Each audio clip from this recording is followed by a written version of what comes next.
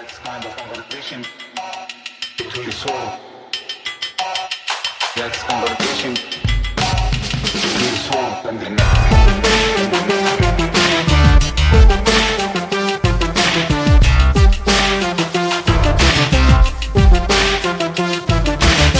Hello, Prestige heads, and welcome to American Prestige. I'm Danny Bessner, here as always with my friend and comrade, Derek Davison.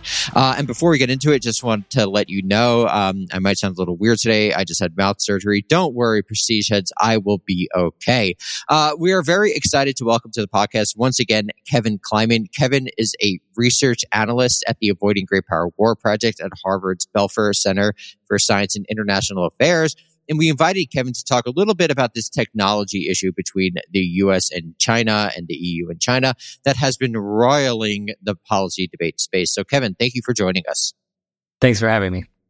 So, for people who might not be aware of what exactly is going on, could you maybe just from a general perspective frame what is the issue with technology? What do the U.S. and European leaders say they're worried about with China? What does China produce? What do we rely on? Just give a general picture for people who might not know.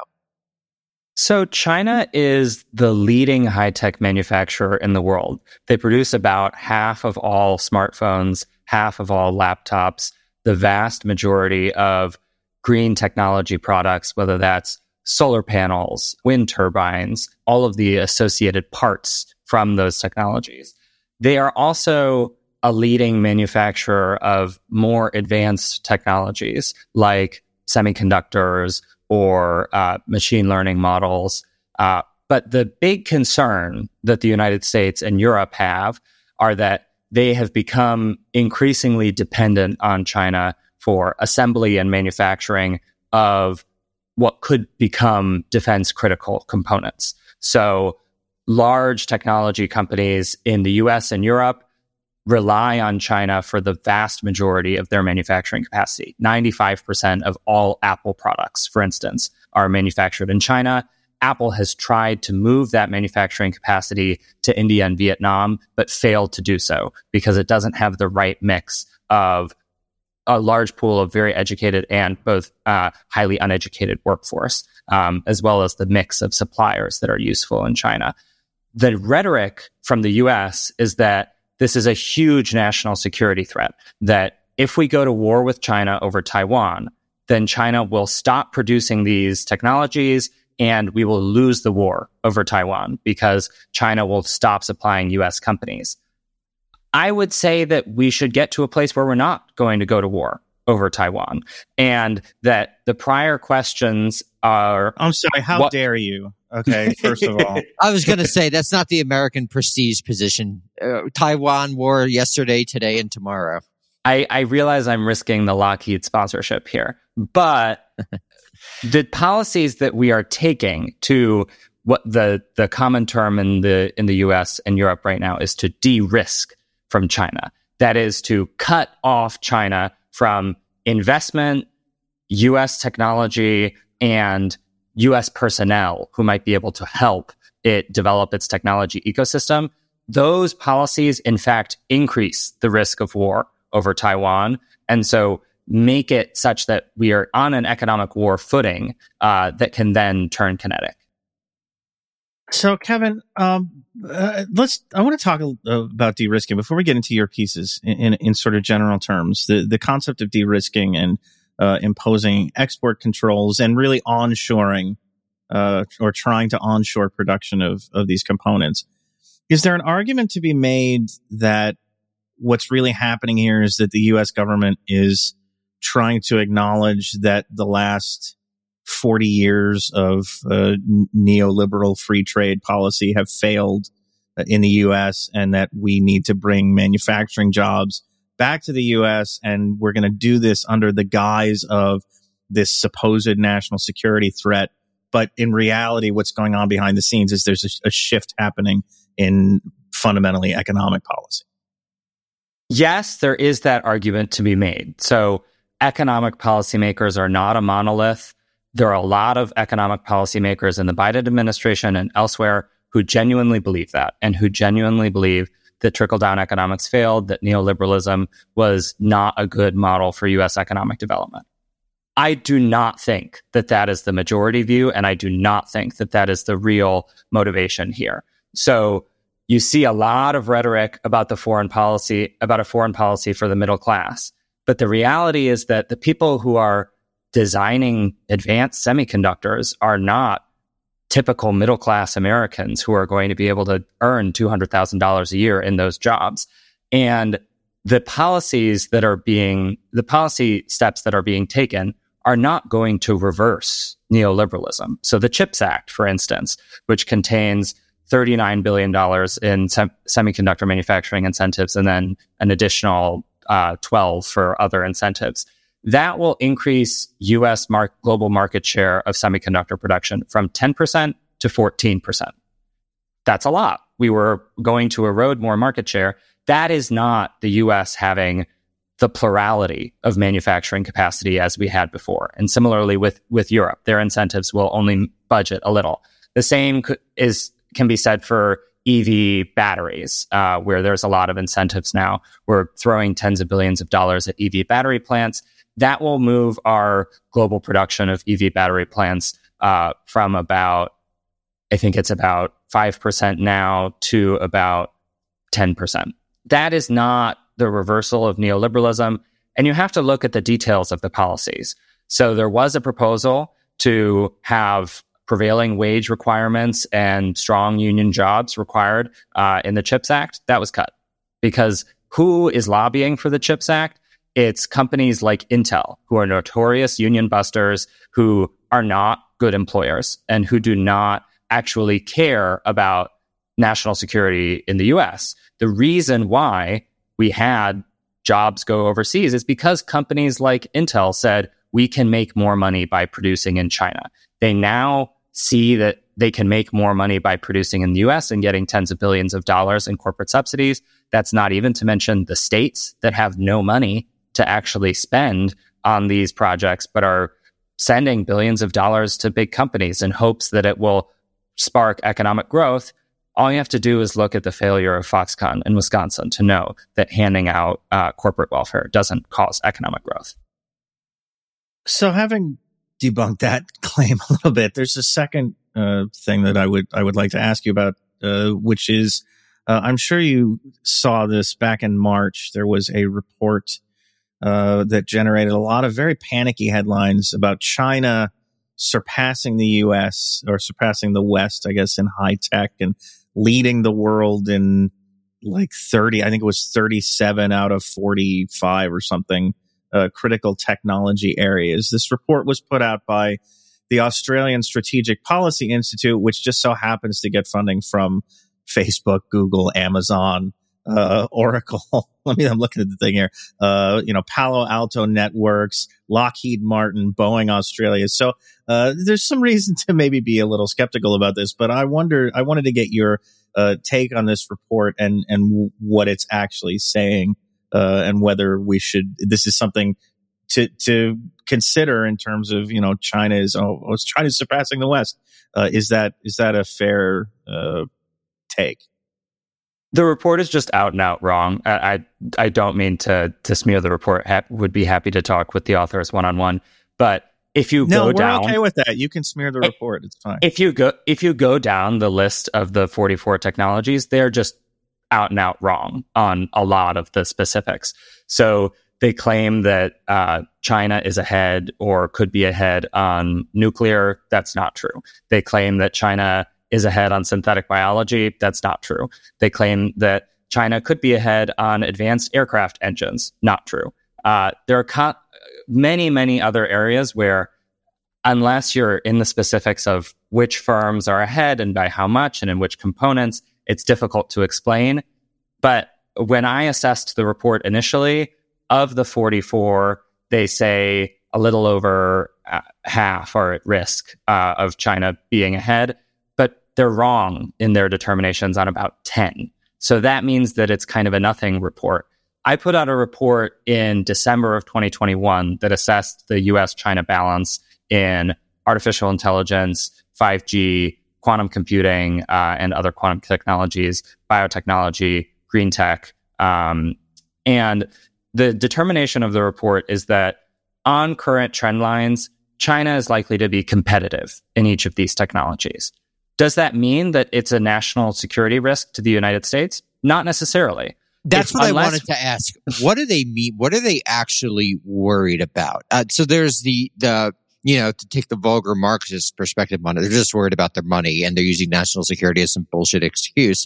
But maybe you could sort of frame what they say they're worried about and what you think they actually are worried about. They say they're worried about a couple things. One is that the U.S. and its allies should be number one in everything. We are the free world, therefore we should have a lead in every emerging technology. That, of course, ignores the reality of political economy.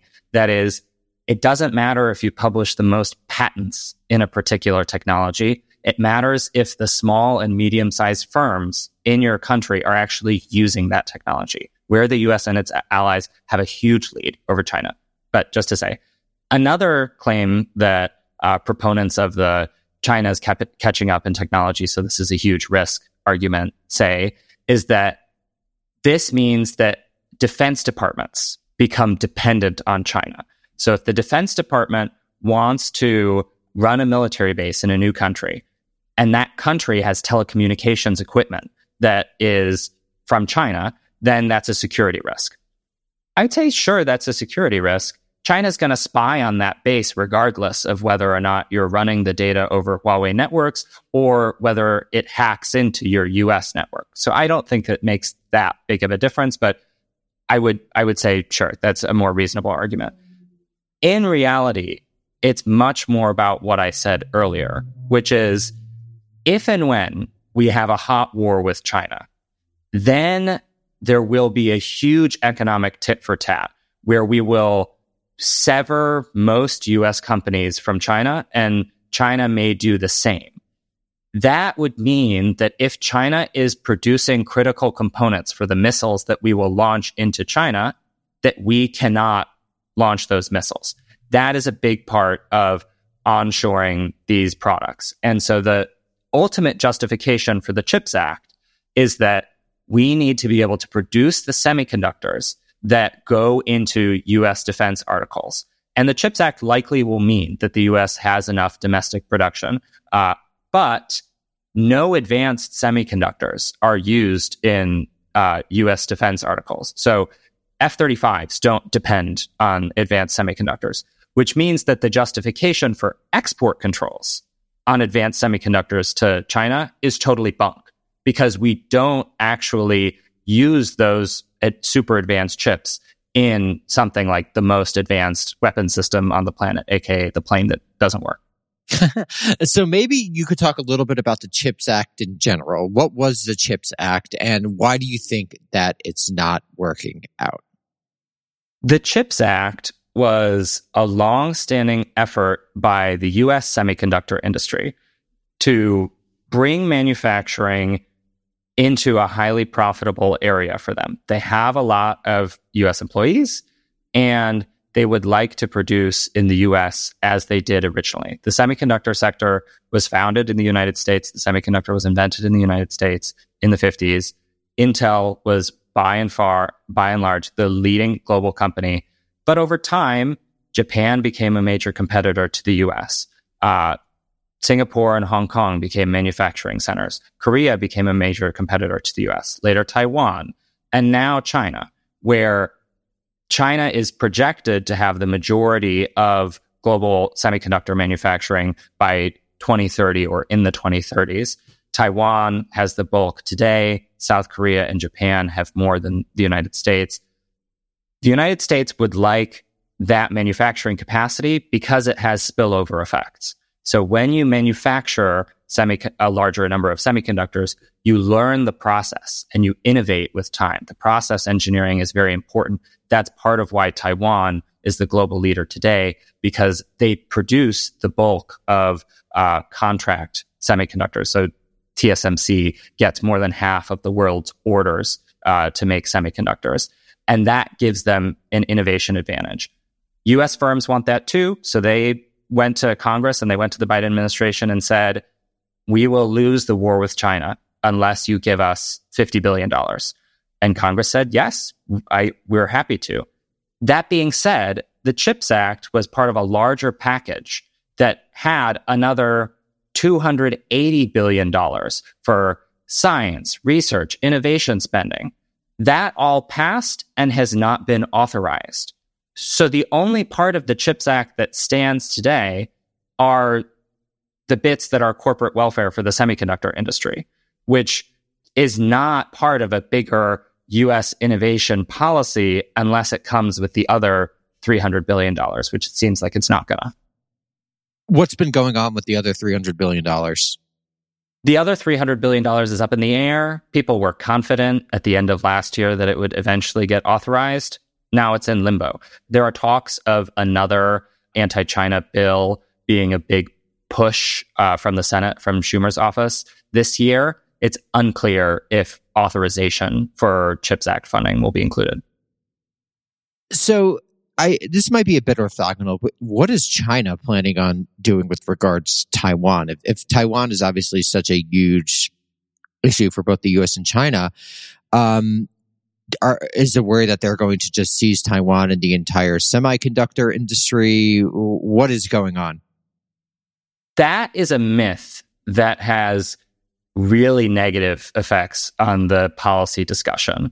There's been a big debate in recent weeks about whether or not the U.S. should threaten to bomb its ally, Taiwan, and bomb TSMC plants in order to provide deterrence to China to say, if you seize Taiwan, you cannot use TSMC plants. That misunderstands the technology entirely. So just to take one example, the most advanced machines that Taiwan uses in its manufacturing, or that TSMC, uses in its semiconductor manufacturing plants are provided by the Dutch company ASML, and they're called extreme ultraviolet lithography machines to print patterns onto semiconductors. Those are more expensive than an aircraft carrier by 50%. They have 500,000 components. The only way they work is with a team of hundreds of people that know exactly what to do when part 4,995 breaks down, and to replace it, and what software glitch to fix as a result. If China seizes all of Taiwan, no problem, and gets every TSMC engineer to comply and to swear fealty to Xi Jinping, they still cannot produce semiconductors out of those TSMC plants because they will not have the technical support from ASML to operate the machines. That is just one of 100 choke points that is inherent to that. But that's before the export controls that Europe is considering adopting on China. Let's get to that in a sec. I want to get to that in a sec, but just to continue on this, so is that, again, just bullshit, or do people not understand? People imagine it's like a car factory and they're going to seize a car factory and make new cars, or is this just total cynicism? People are saying something they know is false to gin up, anger. For the most part, people genuinely don't understand. Semiconductors are really complicated. It's a tough industry to understand. I initially thought it was like a car factory, but when you talk to people who understand the semiconductor industry, they say, no, you cannot just seize a plant and then run it. And again, what would actually happen is that parts of plants would be damaged. That people who work for TSMC would not willingly work for China immediately. People who have knowledge of specific processes would be gone. Each of those factors is enough to guarantee that China would not be able to use the machines. There's also talk of moving the equipment into China, which just doesn't work. I was going to ask that. Why doesn't that work? Here, two quick questions. Why doesn't that work? And then why can't China just take the place of the Dutch company and just start producing whatever the Dutch company produces? So they're related. I'll answer the second first. China cannot replace ASML because of how capital intensive it is to develop these technologies. So for ASML to produce its most advanced machine, it took 30 years and tens of billions, if not hundreds of billions of dollars, and a lot of trial and error. So ASML stopped selling that machine into China in 2019 under pressure from the US, meaning that it doesn't have a direct analog to learn from. But it's also that the components for that machine come from all around the world, and China is banned from buying them. So it cannot buy them from the US, from Japan, from other countries due to US-led export control regimes. Why can't it move the machines into China? It could, but then it can't use them because it doesn't have the technical support from the world-class experts in Taiwan, the US, and the Netherlands. This is a natural place to talk about export controls. So let's talk about export controls. First, maybe talk about the United States, and then maybe your recent article released for Just Security on the EU. So in October of 2022, the U.S. declared economic war more than it had at any other point on China. It said that advanced semiconductors and the tools that are used to produce them cannot be sold to China, not just by the US, but by any country, using a tool called the Foreign Direct Product Rule. This is the same policy that was invoked on Huawei and is a really radical shift in the global economic order. Before the control on Huawei, there had been no use of the Foreign Direct Product Rule except once in 1959 when it was established, and then twice to reinterpret it beforehand. Since 2020, we've had a very severe restriction on Huawei. We've had two very severe restrictions on Russia and Belarus, and then we had two more in October. And the two in October meant that companies in the US that provide advanced chips, that is NVIDIA and AMD, cannot sell those chips to China. That means that if China wants to build a system like ChatGPT, it's way harder because they don't have the semiconductors that you need to create large computers that then are used to train those AI systems. And that is not the justification that the US gave for that control, though. The justification is that they said that artificial intelligence violates human rights. No self-reflection there. And they said that large computers can be used to design better nuclear weapons. That's a concern. Sure, they can be used to design better nuclear weapons. But has a nuclear weapon been used since World War II? No. How about we try to avoid the use of nuclear weapons by not starting economic wars? But that's neither here nor there. What the EU is doing on export controls is duplicating these controls. So the controls really put a target on the back of the Netherlands and Japan because they were imposed unilaterally. And the US said, ASML in the Netherlands and these two companies, Tokyo Electron and Nikon in Japan, if you do not stop selling advanced semiconductor production machines into China, we will crush your companies. We will impose sanctions on you that will break your back. So they immediately complied. And now the whole of the EU is planning to similarly adopt export controls on semiconductors, which will mean that German companies that produce the chemicals that are used in semiconductor production processes, the mirrors that are used in the equipment, and the lasers that are used in the equipment will no longer sell to China. That has really hurt China's semiconductor industry. That has meant that its imports of semiconductor production equipment fell by 15% in 2022, and its output of semiconductors fell by 15% in the first quarter of this year.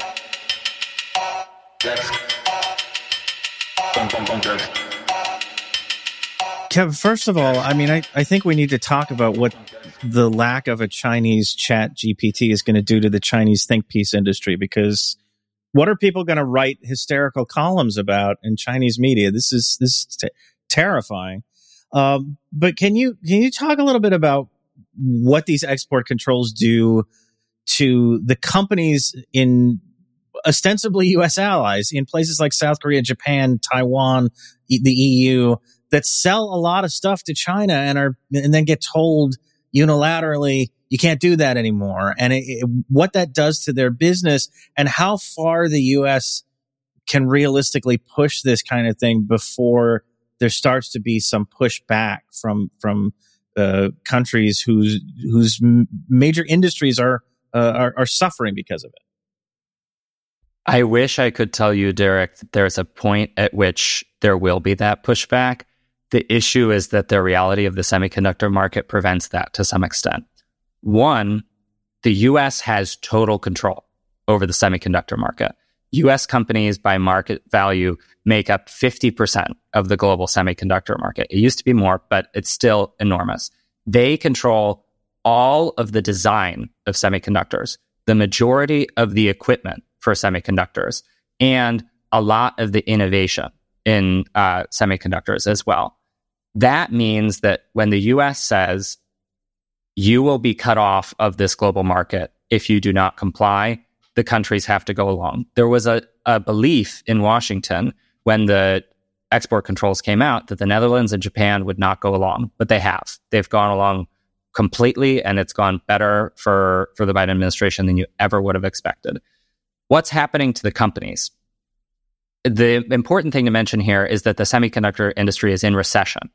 People are not buying electronics like they were during COVID because people were at home, they needed better electronics, and they got a little bit of income support from their government, so they spent it on electronics. Now, global demand for smartphones and for computers is way down. So every semiconductor company is in trouble regardless of these export controls, and it's hard to pull apart the impact of the export controls and the semiconductor industry recession.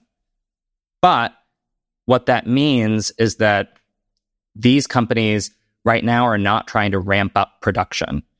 So they don't need China at the moment to ramp up production. That gives them an opportunity to look for other markets. And when you look at a company like ASML has said publicly many times, this will not hurt our business because there are very few machines that ASML can make. Each, as I said, of the most advanced machines costs much more than an aircraft carrier. So they're only producing a couple every year, and there are gigantic wait lists. So the fact that China is no longer on the wait list just bumps other players up on the wait list. And that means that companies like what? Like Israel? Like who are we talking about? Israel doesn't buy the most advanced machines, but there actually is a relevant Israel angle here where Intel would like to buy an Israeli semiconductor manufacturer named Tower. And China's response to these measures has been to block that purchase, which has made it really hard for Intel to say that it can credibly compete with TSMC or Samsung because it's been unable to buy this Israeli contract manufacturer. But that's an aside. Back to the question of how that will affect semiconductor equipment makers and others, the U.S. has given some leeway in at least the CHIPS Act implementation and in some of the export control rollouts to South Korean companies. So it has said, South Korean companies, SK Hynix and Samsung, you can have a 1+ year exemption and continue to have production capacity in China. The Commerce Department has said that you cannot continue increasing the sophistication of that production capacity in China, but you don't have to shut down your factories right away. But one of the conditions for receiving money from the U.S. government under the CHIPS Act is that you will not make major investments as a semiconductor company in China. So that's an attempt to redirect that money from China to the U.S. But of course, producing semiconductors in the U.S. is, as the chief financial officer of TSMC said, building the factory is 4 or 5 times as expensive as it would be in Taiwan. What are the potential negative impacts of the EU semiconductor industry being cut off from China? It's more speculative to say the biggest impact, which I believe is the biggest impact, will be that it will lead to other industries in the EU also being cut off from China. So the EU is considering the Net Zero Industry Act, which will make it much harder for or will make it easier, rather, for EU governments to stop procuring renewables from China. There is also outbound investment limits that the EU is likely to adopt that will mean that the EU is less likely to spend money on Chinese technology companies.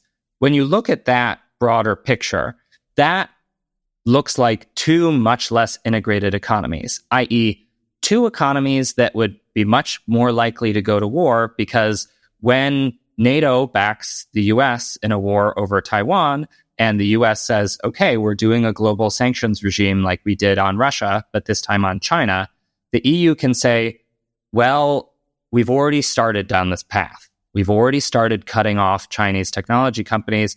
It will hurt, and it will hurt desperately, but the US is going to sanction our companies if we don't go along, so we're going to do it anyway.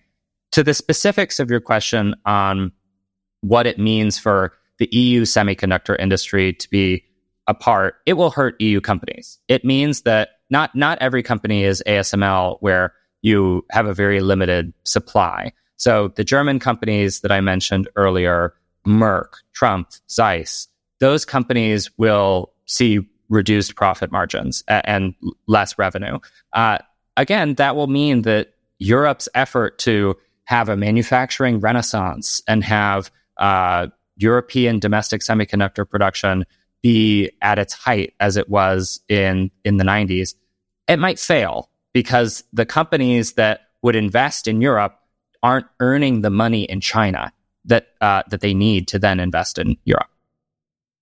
Let's talk about quantum computing. So first, what the fuck is quantum computing?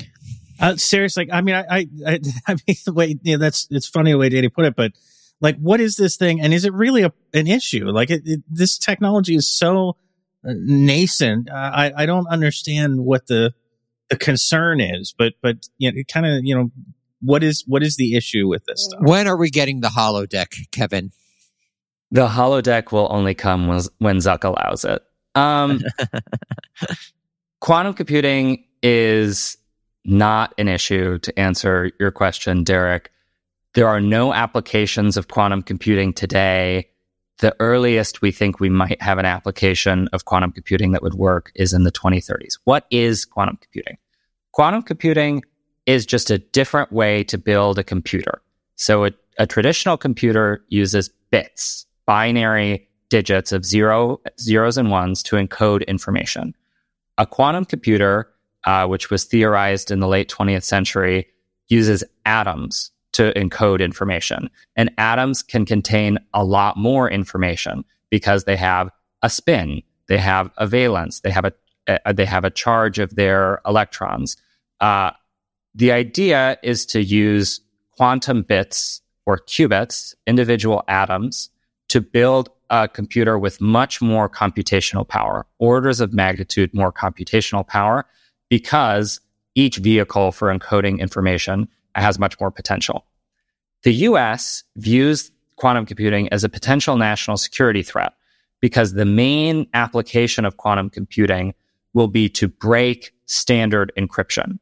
The way that encryption works is you generate a very large number that, or a very specific prime number that becomes your encryption key. And in order to decrypt something, you need to be able to solve for that number. We have provably difficult algorithms to generate such prime numbers. With quantum, those algorithms no longer work. It's not difficult because the computer is so powerful. So in theory, encryption that is used to encrypt your email or your text could be broken, and a country like Russia or China could then read your emails or texts. Now, of course, Russia and China already hack into all our communications as the US hacks into all of theirs. So this is kind of moot in my view. But the US has said... Yes, but we're allowed to do that. They're not allowed to do that to us. Okay, let's be clear. Well, yes. I mean, we own the vast majority of the undersea internet cables. So by right, by property, we can read whatever we want. Thank you, Kevin. Thanks for saying what we were all thinking. So the Biden administration has said that by 2035, all U.S. government agencies need to move to quantum secure encryption. That's a bold plan. I doubt that will happen. There are not standards for quantum secure encryption. NIST, the relevant government agency, is releasing them this year. And so what I've written about in foreign policy is that export controls on semiconductors are widely considered to be a big success. They've collapsed China's semiconductor industry. They've shown unity among the allies that the U.S. bullied and Washington. And they've proven that the U.S. can take bold steps with economic coercion without reference to the fact that we mostly criticize China for using economic coercion. But that's just the first. But again, we're allowed to do these things. China is not allowed to do that. It's not fair. These export controls, though, by the admission of U.S. policymakers, are just the first round. We are planning export controls on quantum computing, biotechnology, and whatever other technology we can get our hands on. This has been said explicitly by Gina Raimondo and implicitly by Jake Sullivan. I lay out in my article in Foreign Policy what export controls on quantum computing are likely to look like. And so they would look like restrictions on the sale to China, or perhaps to all adversary countries, or all countries who we can't verify are using quantum computing for the enhancement of Uncle Sam's biceps. Those countries would not be able to buy, without a license, hardware for quantum computers, software for quantum computers, and maybe cloud services that are on quantum computers. This is a really big deal because there basically isn't a global quantum computing industry. This is a really new sector that has been propped up by VC money because there was free money for many years. And now there are a couple of companies in this space. If the US goes too far with these measures, it might just behead every US quantum computing company because we fear that China will use it for evil, even though there's no evidence that they can do so in the next 10 plus years. That, to me, is a red flag that shows that we are willing to go really far with these measures. So with semiconductor export controls, the US expected that China would respond by cutting off rare earth minerals. They expected a near full-scale economic war. China didn't do that. China has responded by targeting a couple US companies, as I referenced, by blocking Intel from pursuing its business strategy by acquiring other companies, by launching an investigation into the US memory maker Micron, and by trying to stall the British semiconductor company ARM from its IPO, though that has failed. This shows that Beijing is willing to talk, is willing to say, you don't want us to have these specific technologies. We are willing to take small steps in return. If the US then says, actually, we're going to try and cut you off from every emerging technology, and we don't care what you do in response, that's a situation where I make the analogy to Japan in 1941, where an embargo on oil sales to Japan was a big factor in leading Japan to lash out and strike Pearl Harbor, because we had targeted the heart of Japan's war-making machine. That's a really interesting analogy, but here's my question then. The difference between now is the U.S. and Japan were trading with each other, but they were not reliant on each other economically like the U.S. and China. So how does the sort of material reality of this sort of global capitalist system with the China and the U.S. are embedded with each other? They're attached to, like, you know, the new Link game machines. Conjoined twins. Yes, they're conjoined twins. How does that just material reality play into this? Because, I mean, from my perspective, I gestured toward this earlier, the legitimacy of the U.S. government depends on Americans consuming an incredible amount. The legitimacy of the Chinese government depends on economic growth and development, particularly this emergent middle class. Seems like both countries need each other for those fundamental political goals. So what's your take on that? Am I misunderstanding something, etc.? You're not misunderstanding. And of course, the U.S. consumption of a lot of goods, those are Chinese goods. So just to illustrate the point, and Chinese legitimacy also comes from their number one priority, which is a plan to have reunification with Taiwan. And when there has been discussion between U.S. policymakers and Chinese policymakers, China has said, we are not willing to separate the Taiwan issue from other issues. And Sure, we can cooperate a little bit on climate change. Sure, we can have talks. But until you make some concessions on Taiwan, we're not willing to reconfigure the relationship. So that just goes to show that there are other considerations that may trump the global capitalist integration. I agree with you, though, that that's the most important difference from the Japan case, and that it makes war much less likely, because war would be extremely, extremely costly. Even if it China would go to the heart, I think beyond cost, I just want to emphasize, it would go to the heart of the legitimacy of both regimes. Both regimes have staked their claims on a project that is reliant on this continued economic relationship. It's not just like it would hurt the economy. It is central in a way that the U.S.-Soviet relationship, the U.S.-Japan relationship just wasn't. Just want to make myself clear. I totally agree. And when I say costly, I mean global economic crisis way worse than 2008. I mean, even just a blockade of Taiwan for a long period of time would cause a global economic crisis on the scale of 2008. So this is like potential for revolution in many countries, if not both the US and China level economic crisis. The reason why that kind of war is still possible is that the people in Washington view the legitimacy of America as not coming from helping poor and working class Americans, but from being number one, from being the global hegemon. And China has challenged that. And if China were to strike at Taiwan, or if there were to be, it's most likely to not come intentionally. That's the other key point, is that if China were to misinterpret something that the US or Taiwan did as a bid for independence, or if the US were to misinterpret a Chinese military exercise as a bid for crackdown on Taiwan, and a war were to go almost halfway, it would not be enough, in my estimation, for Washington and Beijing to say, this risks the regime. This risks our legitimacy as a nation. The incentives for war are strong, and they would play them up, and they would underestimate the economic cost, likely. But in terms of how the U.S. system is propped up by consumption and capitalist integration, in the long term, there are countries beyond China. China is very large, and we can buy goods that are produced by Southeast Asia. We can buy goods that are produced in Africa and Latin America. I think people in Washington might be willing to have what a quote-unquote limited war with China and play the long game of Americans can buy their smartphone from Vietnam at some point, and we can go 2 years without a new iPhone by collapsing China.